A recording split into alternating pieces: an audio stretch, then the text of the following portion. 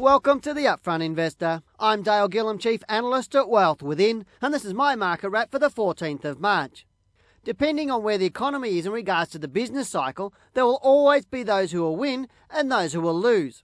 In today's current economic conditions, the winners are those who are generating a high income from their investments as interest rates continue to rise, while others are struggling to meet their mortgage repayments.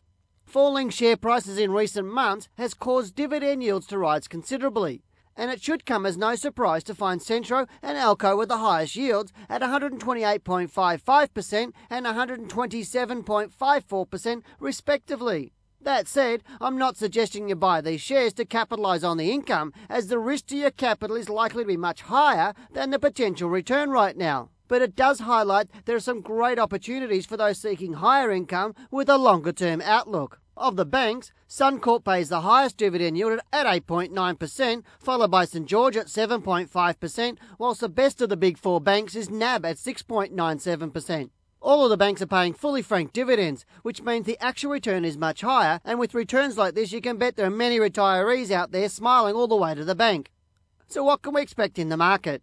The market fell away earlier this week, and instead of finding support at 5,222 points, price continued down to form a new low of 5,164 points.